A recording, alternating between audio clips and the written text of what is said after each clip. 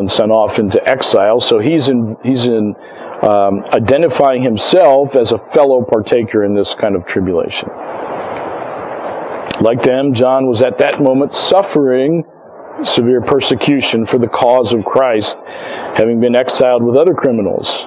So he could identify with suffering of believers to whom he wrote. So there was definitely suffering going on for Christians, persecution in the first century church, and John is identifying with his original hearers.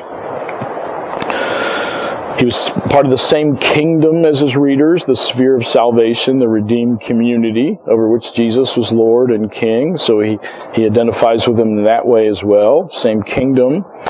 And then he identifies with them in the matter of perseverance, the fact that they must persevere through the current persecution. He further describes these experiences as being in Jesus. So suffering persecution for the cause of Christ, belonging to his kingdom, and patiently enduring trials are distinctly Christian experiences. And so there's an application here for us, for the church in all time, all the way up to today, is Jesus described during his earthly ministry the fact that we would be persecuted. And so here we have it happening in the first century, and we see it around the world. We have always seen it around the world. We see the emails every week from Larry about the persecuted church. We see really severe persecution in many areas of the church, and then it's been relatively tranquil for the church in the United States for most of the history of our country. But we even see that beginning to change a little bit in our own day. And of this, we should not be surprised. Jesus told us during his earthly ministry that there would be persecution. His church in the first century was experiencing persecution. The church throughout history has experienced persecution. The church throughout the world that we live in today is experiencing persecution. And so we shouldn't be totally shocked if it comes to the church here in the United States of America. Yes. Well, yes, they did imprison at least 2 pastors in Canada during the COVID lockdowns. As far as I know, that's pretty close to home. As far as I know, there were not pastors that were actually imprisoned here in the United States, but there were churches that were fined in California for having church services. Yes, that's right. So he's pointing to Christ, not to himself. And that's how John always was. He was always pointing to Christ, not himself. That's how Paul was, always pointing to Christ, not himself. That's how Peter was. Once he was sufficiently chastened, Peter was like that as well. And so, yes, so good point. His humility is in that this vision is a revelation of Jesus Christ, not a revelation of John. So, notice the book doesn't start out the revelation of John. It starts out the revelation of Jesus Christ, and John is very faithful to that fact that it's not about him, it's about Christ. Good observation. Any other questions or comments? Yes, Raymond. Yeah. Yes, there were some churches that were fined and went to court. It wasn't just MacArthur's church. There was another one in San Jose where they went to court a couple of times, and their elders were threatened with personal fines, not just a corporate fine of the church, but personally fining the elders if they chose to keep the churches open. That was a threat, but I don't think that threat was ever actually carried out. Go ahead. Notice that when Christianity was outlawed, there were persecutions, and the Christians bore that persecution. Notice the word perseverance here. Persevere under persecution. And so that has been the model all the way back to the first century, is perseverance under persecution. And so James Coates, for example, went to prison. He didn't pull out a gun and try to shoot the police who were arresting him. He went to prison. He persevered under that persecution. Yeah. Any other questions or comments? Okay, let's move on then. When he received this vision, John was in exile on this island called Patmos, and he identifies that. It's a barren, volcanic... Has anybody ever been there? So some of you have been there. What's it look like? Essentially, he's on a barren rock in the middle of the ocean. It's a volcanic island in the Aegean Sea. It's only 10 miles long and 5 or 6 miles wide, and it's about 40 miles offshore from the city of Miletus, which is south of Ephesus. As a criminal, the conditions under which he lived would have been harsh. There was hard labor. He wasn't just out there doing whatever he wanted to do. It was a penal labor camp. And so he would have had to do hard labor. He would have had insufficient food and clothing and had to sleep on the bare ground. And that would have taken a toll on a 90-year-old man. So he's about 90 years old at this time. And so he's living on this rock in a cave and doing hard labor as a 90-year-old man. So this is persecution. He's experiencing persecution, and his only crime was faithfulness to the Word of God and testimony of Jesus. That's what he identifies. That's why they arrested him. That's why they sent him into exile, because of the Word of God and the testimony of Jesus. He suffered exile for his faithful, uncompromising preaching of the gospel of Jesus Christ. So this is persecution for his testimony to Jesus, testimony of Jesus. So that's the background. He receives this vision while he's in the Spirit. His experience transcended the bounds of normal human apprehension. So he's under the Spirit's control.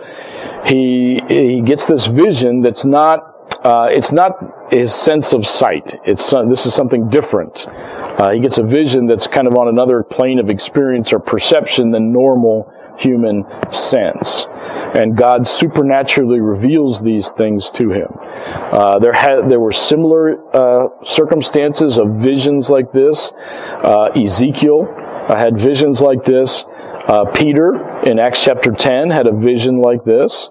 Paul in Acts chapter 22 and 2 Corinthians chapter 12 describes visions like this. So there have been similar. God has revealed himself in this way in other circumstances that we have recorded in the Word of God.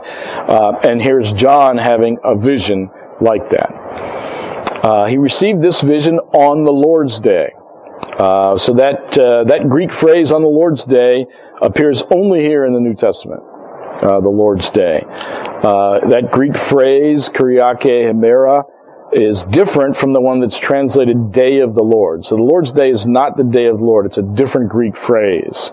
The Day of the Lord is an eschatological term about something in the future. The Lord's Day is just Sunday. The phrase the Lord's Day became the customary way of referring to Sunday because Christ's resurrection took place on Sunday, the Lord's Day. So by the 2nd century, we see that as the common way of referring to Sunday in the church, the Lord's Day, by the 2nd century. But this is the only place it actually we actually see it in the New Testament, that Greek phrase, the Lord's Day, here in Revelation. He received his commission to record the vision in dramatic fashion. I was in the Spirit on the Lord's Day, and I heard behind me a loud voice like the sound of a trumpet saying, "Write in a book what you see and send it to the 7 churches, to Ephesus, to Smyrna, and to Pergamum, and Thyatira, and Sardis, and Philadelphia, and Laodicea." So it's a dramatic revelation. There's a loud voice.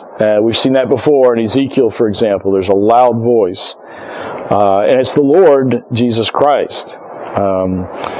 It's sounding to John in its piercing, commanding clarity like the sound of a trumpet. So John describes this loud voice as like a trumpet. He's trying to describe this vision. So this vision is something that's beyond human senses, beyond full human understanding. God is revealing things to him, and John's describing those things the best way he can. Yes, so he's experiencing this vision and describing what he's experiencing. And so that's how John describes it. It's a loud voice, and it sounds to him like a trumpet. The sovereign, powerful voice from heaven commanded John, write in a book or scroll what you see. So books at the time, of course, were not like these things that we have today. Most likely he was writing on some kind of a parchment or scroll, papyrus or animal skin, something like that. But that's the idea. Write it down. Write down this vision that I'm giving you. And so that's what John did. There are 12 visions recorded in the book of Revelation. 12 revelations where John's told to write what he saw. 12 times he's told that. And this is the first one, the first of 12, where John's given a vision and told to write down what he sees. And there's one, a 13th, where he's given a vision and told not to write. Chapter 10, when we get there, we'll see the seven thunders say something, and he's told, don't write down what the seven thunders said. So 12 times he's given a vision, told, write down what you saw. This is the very first one, first of the 12. And then there's this other odd one that we'll get to where something's revealed to John, and only John. He's not allowed to write it down. After writing the vision, John has to send it. So he writes it down first, and then he sends it to the 7 churches. And the 7 churches are listed. There are particular churches that existed in the first century at particular cities, all in Asia Minor. And I'll show you a map here in a minute. These 7 churches were chosen because they were key cities of the 7 postal districts into which Asia was divided. So in those days, there was a Roman postal system, and these cities were the 7 postal districts of Asia. And so they were the central points for disseminating information. So if you wanted to disseminate information in that province of the Roman Empire, those are the 7 locations that you would go to. So it's strategic. The 7 cities appear in order. The order that a messenger traveling on the great circular road that linked them would visit them. After landing at Miletus, the messenger or messengers bearing the book of Revelation would have traveled north to Ephesus, the city nearest to Miletus, which is the landing from Patmos, then in a clockwise circle to Smyrna, Pergamum, Thyatira, Sardis, Philadelphia, and Laodicea. So it all makes geographical sense. Copies of Revelation would have been distributed to each church. And so here's a map. And so here's Patmos right here. The landing from Patmos is at Miletus, and just north of Miletus is Ephesus, and that's the first church that's listed. And then the next one is the next one north on the post road, Smyrna. And then the next one on post road, Pergamum. And the next one on the post road, Thyatira. The next one on the post road, Sardis. The next one on the post road, Philadelphia. The next one on the post road, Laodicea. And so these things all fit together. They make historical sense, and so we're not surprised by that God's word is true. It's true in everything it talks about, and God knows what He's doing. And so we see that over and over and over and over again in many different instances in Scripture where there are just little details that are not even theologically significant in and of themselves, but they just show God as a God of order. He knows what He's doing. He does things in a manner that makes sense. If you have all the facts, they make sense. And in many cases, of course, God does things and we don't understand them because we don't have all the facts. But if you do have all the facts, everything that God does makes perfect sense. And this one, we can see it from looking at a map. Why He did what He did. In particular order that they're listed makes perfect sense here. Okay, so he hears this voice that's like a trumpet that tells him to write things down and send them to these churches, and then he turns to see. So evidently the voice was speaking from behind him, and then in verse 12 we see this. Then I turned to see the voice that was speaking with me, and having turned, I saw 7 golden lampstands. And in the middle of the lampstands, I saw one like a son of man, clothed in a robe, reaching to the feet, and girded across his chest with a golden sash. So now he turns and sees the source of this voice. So first he describes the circumstances in which he received it. John then related the vision itself. This revealing look at the present work of the glorified Son of God discloses 7 aspects of Christ's constant ministry to his church. And so this is the reason for this vision being first. It's the fact that he's present with his church, and he's got a constant ministry to his church. He empowers, intercedes, purifies, speaks authoritatively, controls, protects, and reflects his glory through his church. And I'm going to talk about all those things as we go through these verses. So at the outset of the vision, John had his back to the voice. He turns and he sees the voice that was speaking with him. And as he does so, the first thing he sees are these 7 golden lampstands. We find out in verse 20 that those are the 7 churches. So verse 20 says, those golden lampstands, 7 churches. Why are they gold? They're golden because gold was the most precious metal. The church is to God the most beautiful and valuable entity on earth. So valuable that Jesus was willing to purchase it with his own blood. So that's why the lampstands that represent the churches are gold, the most precious metal. 7 is the number of completeness. We talked about this last time in regards to the Holy Spirit. It's 7 spirits because the Holy Spirit is perfect and complete. And so 7 is the number of completeness. We see it in other places in Scripture as well. And the 7 churches, therefore, symbolize all churches in general. So the 7 churches are, in fact, 7 real churches in the first century. But also, the fact that there are 7 represents all churches in general for all time. So we often see this in prophecy. Prophecy has an immediate meaning to the immediate audience that is receiving it. It also has a broad and general meaning for all time. And so these letters are definitely for 7 real churches in the first century. They are also 7 churches meant to represent all churches for all time. And so there are actual churches in real places, but they're also symbolic of the kinds of churches that exist throughout all church history. And so we're going to talk about this when we get to chapter 2. We're going to go through each church and see what kind of church each was, and see that we see that kind of church all throughout history as well, even down to the present time. So what do we see in the middle of the lampstands? In the middle of the lampstands, we see one like a Son of Man. In his incarnation, his first coming, he was actually a man, clothed in human flesh. He was a man. He was walking around. John knew this very well. John knew him as well as any man. He had eaten with him and slept on the ground in a group with him and talked with him like any man would talk to another man. He knew him as the man Jesus. But now he's like a Son of Man. He doesn't just say a Son of Man, he says like a Son of Man, because there's something different now. The glorified Lord of the church moving among his churches. This is what we see, the 7 lampstands, and right in the middle, there is Jesus, the Lord of the church, right in the center of it. Jesus had promised his continued presence with his church. In Matthew 28:20, he said, I am with you always, even to the end of the age. So the Great Commission ends with that. I am with you always, even to the end of the age. He had promised that. John had been there when Jesus promised that. And so there's Jesus right in the midst of the 7 lampstands, right in the midst of his churches. He's there. He's present, just like he promised he would be.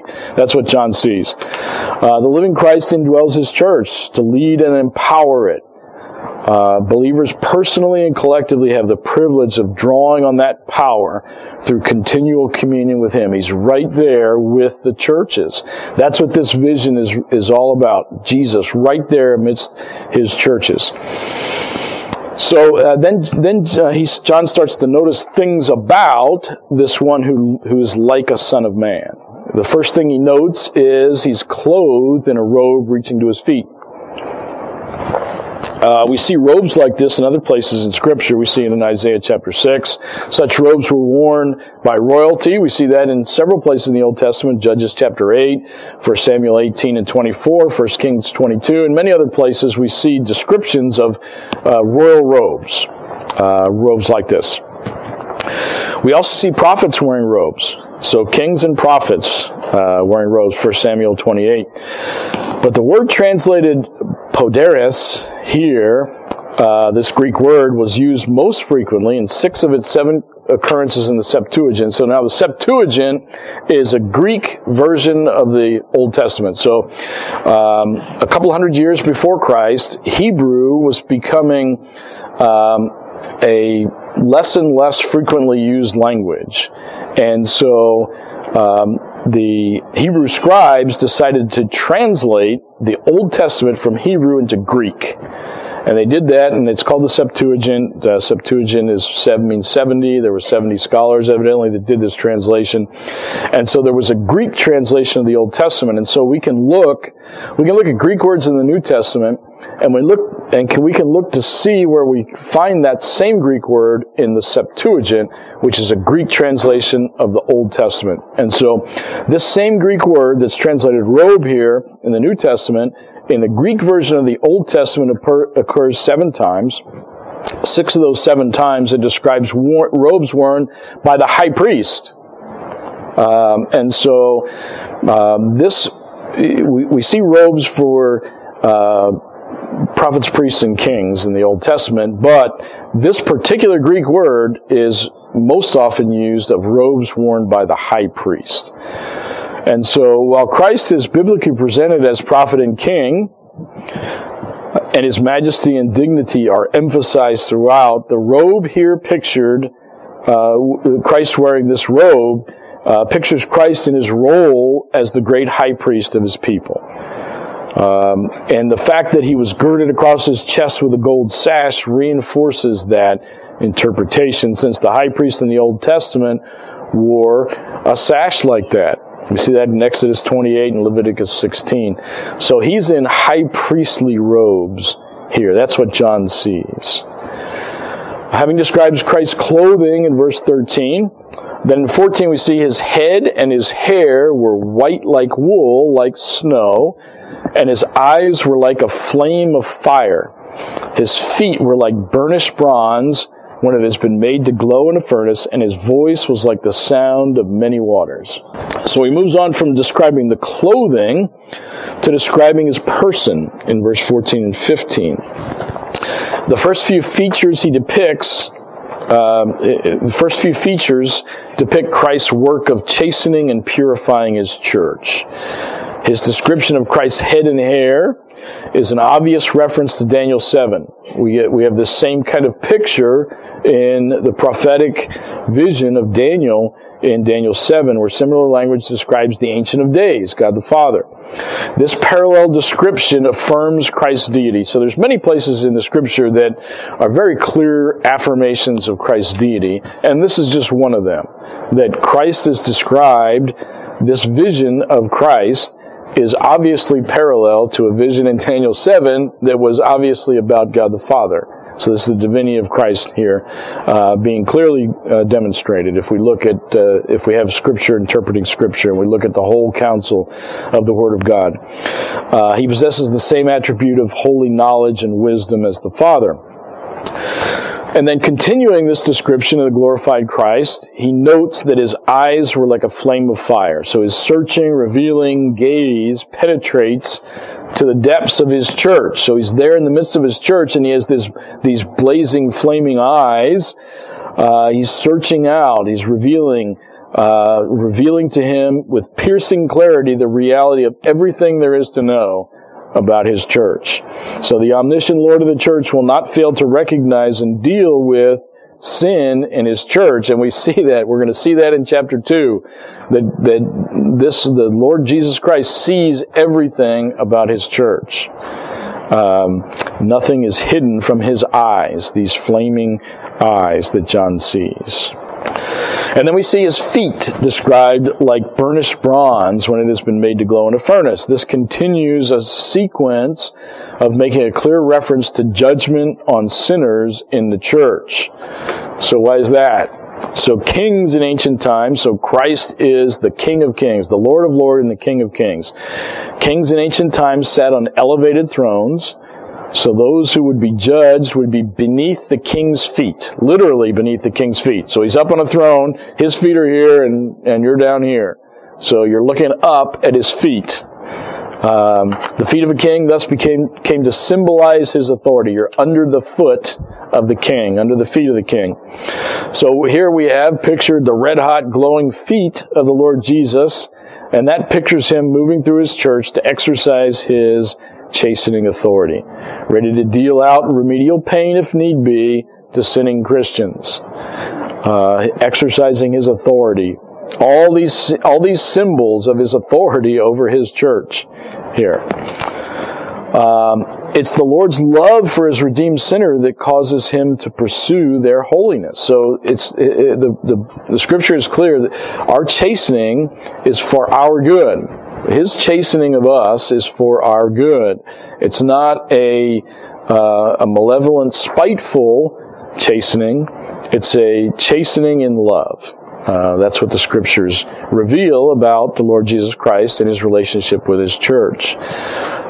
Any questions so far? This marvelous description of the Lord. Yes, Raymond. Yeah, so this kind of symbolism in this vision is it's over and over and over again. We see the majesty and the glory and the omnipotence and the authority of Christ. That's what this vision is emphasizing. And we'll see in a minute what John's response to all this was. This magnificent picture of Christ shows him. Remember the setting, though. It's right in the middle of the seven lampstands. So this is Christ as Lord of his church. That's really the emphasis of this vision, the fact that he's right in the middle of the seven lampstands. Okay. And then he speaks, and it's no longer trumpet-like. So he had described the first speaking. He said the voice was loud, and it was like a trumpet in verse 10. And now John describes the voice as like the sound of many waters. We'll see that imagery later in chapter 14, chapter 19 also. It's like the familiar mighty roar of the surf crashing into the rocks of the shore of Patmos. He's right there on Patmos, and he hears the waves smashing against the waters smashing against the rocks there. And so that's an image that John can use to describe what he hears from the voice of Christ, the sound of many waters. The voice of the eternal God was similarly described in Ezekiel chapter 43. Ezekiel chapter 43 says that God's voice is like the sound of many waters. And so here we have yet another parallel affirming Christ's deity. So we see this over and over again in Scripture, and there are those who try to deny the divinity of Christ, but the Scripture is filled with these passages which affirm the deity of Christ. Ezekiel 43 describing God's voice as the sound of many waters. Here we have in the book of Revelation, Jesus' voice described as like the sound of many waters. The voice of sovereign power. The voice of supreme authority. The very voice that will one day command the dead to come forth from the grave. Described in John chapter 5. So that's the voice, the sound of the voice of this description of the sound of many waters. The voice of Christ's authority, and once again, it's right in the center of the seven golden lampstands. The voice of his authority in the church is the emphasis. Of course, his authority extends beyond the church, but that's the emphasis here. When Christ speaks, the church must listen. Hebrews chapter 1. God, after he spoke long ago to the fathers and the prophets in many portions and in many ways, in these last days has spoken to us in his Son. Christ speaks to his church directly through the Holy Spirit-inspired Scriptures. So how does he speak to us? He speaks to us in the Scriptures, including right here in the book of Revelation, but also including the entire counsel of Scripture. That's how he speaks to his church. And the book of Hebrews, Hebrews chapter 1 is just a great description of Christ's authority to speak to his church. And we see that again. He's speaking to his church with a voice, the sound of many waters, a voice of great authority, speaking in the midst of the 7 golden lampstands, speaking to his church. And we'll see, starting in chapter 2, some very specific things that he says to specific churches for the first century and for all of us all the way up to today.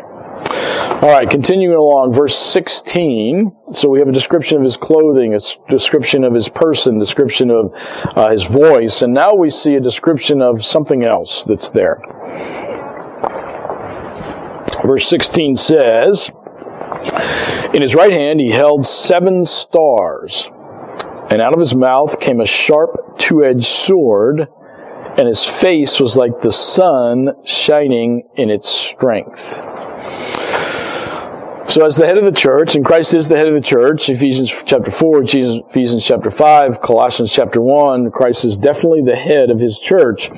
As the head of the church and the ruler of the kingdom of God's beloved Son, Christ exercises authority in his church. In John's vision, Christ is holding in his right hand, so this is his authority, he's holding in his right hand the 7 stars. And those 7 stars are identified in verse 20 as the angels, angeloi, or messengers of the 7 churches, and symbolize those authorities, authority over the church, authority in the church. Now, angeloi is the common New Testament word for angels, leading some interpreters, reasonably, to conclude that angels are in view in this passage. But the New Testament nowhere teaches that angels are involved in the leadership of the church. Angels do not sin and thus have no need to repent. However, these messengers, along with the congregations they represented, are exhorted to repent. Angels don't repent, don't need to repent. And so, most likely, this angeloi is just messengers. The Greek word angeloi just means messengers. And angels, the beings that we know as angels, are God's messengers. And so the Greek word angeloi, messenger, is what we call the beings that God uses as his messengers. However, the Greek word angeloi just means messengers, and so it can describe other kinds of messengers other than angelic messengers. And from the context, it seems like these are most likely human messengers. The messengers that actually delivered these letters end up delivering these letters to the churches. Could be elders or pastors of those churches, so those that had authority over the churches, yes. Several commentators think so. Robert L. Thomas, the guy that wrote the book that they use at Master's Seminary to do the book of Revelation, he says, yes, it's probably the elders or pastors of those churches. John MacArthur says the same thing. So several of the commentators that seem to me to be the most trustworthy believe that's the case. It's not explicitly stated there, but I think that fits with the rest of the context. That these messengers, angeloi, are probably the human leaders of these churches, that are the ones that are actually going to take the letter and read it, take it to the church and read it to each of those 7 churches. Now, that word angeloi is used in other places in the New Testament to mean messengers that are humans, not angels. Luke chapter 7, Luke chapter 9, and James chapter 2 have the word angeloi, and it's obvious from the context, it means just a messenger that's a human person that's a messenger. And so that's what the Greek word means, messenger. And in most cases, it means God's messengers, and you can tell from the context. And so we call them angels, and that's where we get the word angel from, the Greek word for messenger. But the Greek word angeloi, in its essence, just means messenger. And so it can mean human messengers as well, and I think that's probably what it means here, although not everyone agrees.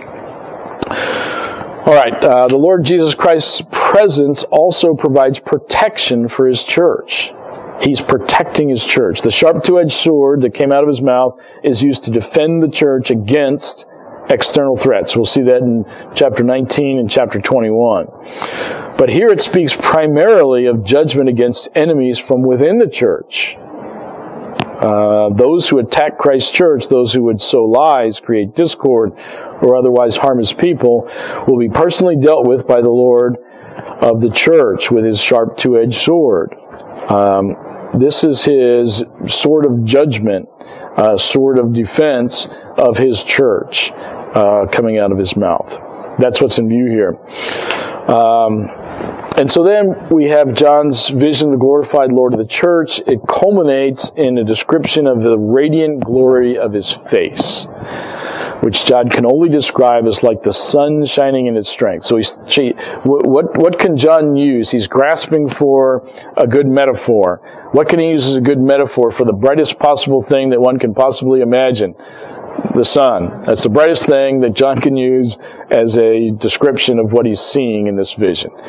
Face like the sun shining in its strength. So right in the middle of noonday with no clouds, and you look right at the sun. That's what John's saying. That's what it's like. That was what it was like to look at the face of this glorified Christ. Like trying to look right up at the noonday sun. Like the sun shining in its strength. So the glory of God through the Lord Jesus Christ shines in and through his church, reflecting his glory to the world. We see that in 2 Corinthians chapter 4. And the result is that he is glorified, Ephesians chapter 3. So here he is, shining with this great glory in the midst of the seven lampstands. And so the church is, his glory is the source, and the church is supposed to reflect that glory to the Lord. That's what we see in 2 Corinthians chapter 4 and Ephesians chapter 3. So then we come to the end of this vision. There's just a few more verses left. I want to leave some time for questions, so let's get through just these last few verses. So verses 17 and 18, when I saw him, I fell at his... So this is John's reaction. He's seen this vision, and this is his response. When I saw him, I fell at his feet like a dead man. And he placed his right hand on me, saying, "Do not be afraid. I am the first and the last and the living one, and I was dead, and behold, I am alive forevermore, and I have the keys of death and of Hades." So remember who John is. John is a close personal friend with the man Jesus. Right? He had spent 3 years with him, eating with him, walking along the road with him, talking with him. But this is different. When he sees Christ glorified, he falls down like a dead man. This man who was a close personal friend with Jesus, he wasn't constantly falling down like a dead man when he knew Jesus in his first coming. But when he sees the glorified Christ, this guy that knows Jesus better than any human who ever lived, he falls down like a dead man at his feet. So he's been dramatically altered by seeing this vision. Devastating fear of the risen Christ. The Lord removes his fear by assurance and then by giving John a sense of duty, as we'll see. And so this is similar, in a manner similar to his experience of the glory of Jesus on the Mount of Transfiguration, which was at this point about 6 decades earlier. We saw in Matthew 17, he was again overwhelmed with terror at the manifestation of Christ's glory. He falls at his feet like a dead man. So this is in stark contrast. Whenever you hear somebody say, "Oh, I saw God," and they're not reacting like John reacted here, this is a frivolous claim. Everybody who sees the glory of God reacts like John reacts here. And so if somebody comes saying, I saw the Lord, and they're not falling down like a dead man, they didn't see the Lord. They may have seen something, but they didn't see the Lord. Yeah, so he's showing that he has the authority over the church, but he's also approachable, right? He puts his hand on John's shoulder. And he tells him not to be afraid. And so this is the Christ that's almighty, all-powerful, all authority in heaven and on earth, but particularly here in his church, but approachable, giving assurances that John can stand up and talk to him. Yes. But yeah, but Christ does reassure him and tells them not to fear. Don't be afraid. Because the natural reaction to seeing the glory of the risen Christ is to be afraid, is to have this holy, awesome fear. And Jesus says, don't be afraid. And so if somebody comes to you with a story of seeing Christ, ask them, what did you do? And if they didn't fall down like a dead man, then you got to be skeptical. So summarizing the proper response to God's holiness and majesty, the writer of Hebrews exhorts believers to offer to God an acceptable service with reverence and awe. For our God is a consuming fire. Hebrews chapter 12. We should have a proper reverence and awe of the Lord. As he had done so long ago at the Transfiguration, Jesus placed his right hand on John and comforted him, just like he did in Matthew chapter 17. There is comfort for Christians overwhelmed by the glory and majesty of Christ in the assurance of his gracious love and merciful forgiveness. Jesus' comforting words, "Do not be afraid," reveal his compassionate assurance of the terrified apostle and of us too. The comfort Jesus offered was based on who he is and the authority he possesses. He identified himself first as I am, ego eimi in Greek. And that's the covenant name of God in Exodus chapter 3, I am. So he starts out with I am. It was that name with which he had comforted the terrified disciples who saw him walking on the Sea of Galilee in Matthew chapter 14. He said, I am. He took that name for himself in John chapter 8, I am. Before Abraham was, I am. He told the Pharisees in John chapter 8, and of course, they knew exactly what he was claiming. In verse 59, they picked up stones to stone him. So he has identified himself in a number of times during his human ministry as I am. He does the same thing here in Revelation. And next, he calls himself the first and the last, a title used of God in the Old Testament. Isaiah 44 and 48. When all false gods have come and gone, only he remains. He existed before them, and he will continue to exist eternally long after they have forgotten. They have been forgotten. I am. Jesus' application of this title to himself is yet again another powerful proof of his deity. It's a direct claim to deity again, which he's done several times in his earthly ministry. He does it again here. He claims the title, I am, the covenant name of God for himself. The third title of deity he claims here is the living one. That also is the title used throughout Scripture to describe God. Joshua chapter 3, 1 Samuel 17, on and on and on and on and on. The living one is a description of God. And so once again, these are titles of divinity that Christ is giving himself. I am, the first and the last, the living one. All titles of divinity from the Old Testament that Christ is claiming for himself here in the book of Revelation. And so God is the eternal, uncaused, self-existent one, and that's what Christ is claiming for himself here in this passage. So, and then he makes this paradoxical statement, seeming paradoxical statement, I was dead, and behold, I am alive forevermore.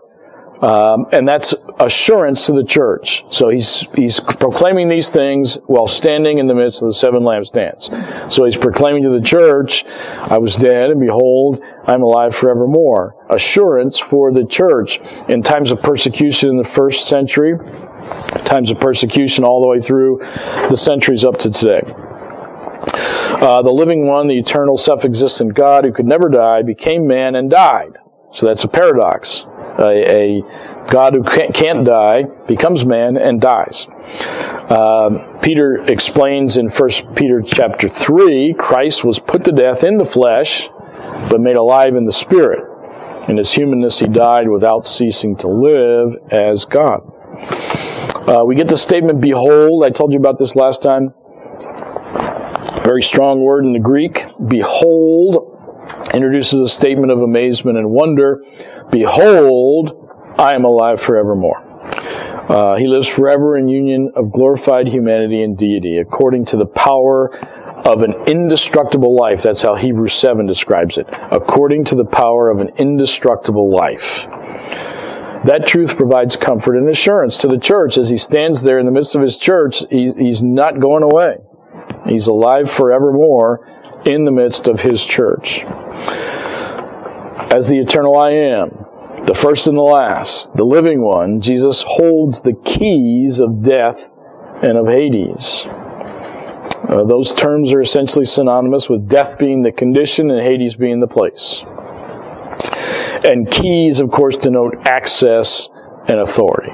I've got the keys. I have access and I have authority over death, is what Jesus is saying here. And then verse 19 wraps it up. The astounding vision of John saw inspired in him a healthy tension between fear and assurance. So he's afraid, but Jesus reassures him. And to that was added a reminder of his duty. So Christ's earlier command to write is now expanded. So Christ had told him, what we saw in last week's study, had told him to write. And now he expands this a little bit, what he's telling him to write. He commands him to write and record three features of the writing. First, the things which you have seen. The vision John had just seen and recorded in verse 10 to 16. So write that down, this vision you just saw. Next, the things which are. A reference to the letters to the 7 churches, which we're going to get to in chapter 2 and 3, which describe the present state of the church. And finally, John was to write the things which will take place after these things. The prophetic revelation of future events unfolded in chapter 4 to 22. So he's told to write the things which you've seen, the things which are, the things which will take place after these things. Threefold. Threefold command provides an outline for the book of Revelation, encompassing from John's perspective the past, the present, and the future. All right, so that's what we learned today. We learned about this vision of the glorified Son. We have the setting of the vision, the unfolding of the vision, and then we have all of Christ's, the things about Christ as He stands in the center of the 7 lampstands. He empowers His church. He intercedes for His church. He purifies His church. He speaks to His church with great authority. He controls His church. He protects His church. And Christ's glory is reflected in His church. And then we get the effects that the vision had on John. So 5 minutes. Questions? Yes. Yeah, so Hades is a place. It's one of the ways of that the Bible describes hell, and so there are some different Greek words for hell. Hades is one. Tartarus is another one, but it's a place where people go after death. A place death occurs. Hades is a place that souls go. But it's not. So that's a little bit complicated, and so there's 2 places. There's 3 places that actually reference. So there's Hades, there's Tartarus, and so Tartarus is described in the book of 2 Peter and in the book of Jude as a place where fallen angels were thrown and enchained, going back to Genesis chapter 6. Hades is described as a place where the dead go, and then we'll get to the lake of fire. And death and Hades are thrown into the lake of fire. And so there's multiple, and there's a little bit of subtlety and complication in using the English word hell. It's a little bit more complicated than that in Scripture. And we're going to get to some more details about that as we go through. But just know that it's a little bit more complicated than just the English word hell. Yeah. So remember what Jesus said to the thief on the cross. Today you will be with me in paradise. Right. So, but there's still a little bit. So there's a lot we don't know, of course. This. What's happened? He didn't go to. Yes. Paradise. Correct. So Jesus is at the right hand of the Father in heaven, interceding for us. Christ told the thief on the cross, "Today you will be with me in paradise." Now, the question that makes things a little bit more complicated is how do we measure the passage of time? What is time? So sort of an artificial construct. It's the passage of physical events. So the passage of physical activity is how we measure time.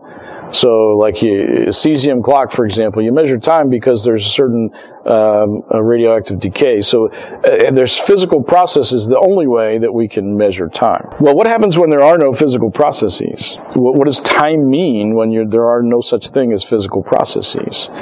And, oh, by the way, so God in the beginning created matter, space, and time. In Genesis chapter 1, verse 1, he created matter, space, energy, and time, all four of those things. And so God is outside of time. So he can see everything, past, present, and future, the same way that we see the present. So he's outside of time. And so for us, stuck in time, it's very, very difficult for us to be able to comprehend that. What does it mean to be outside of time? And so when we die and there are no longer any such thing as physical processes, how do you measure time? How do you understand time? And so that adds a huge layer of complication to what it means to today you will be with me in paradise.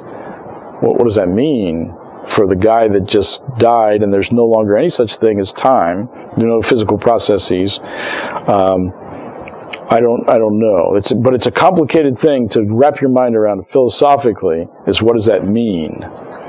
Yes. We're present with the Lord. Yes. Yes. Yes. Yeah. So that's right. That's exactly right. So, yeah, that's right. So you don't go to purgatory or, somewhere you gotta wait. You're in the presence of the Lord. That's what the Bible says. So the thief on the cross, today you will be in paradise, absent from the body, present with the Lord. Paul said that. So the only complication philosophically for us to try to wrap our minds around is, what does time even mean when there are no physical processes? Yeah. So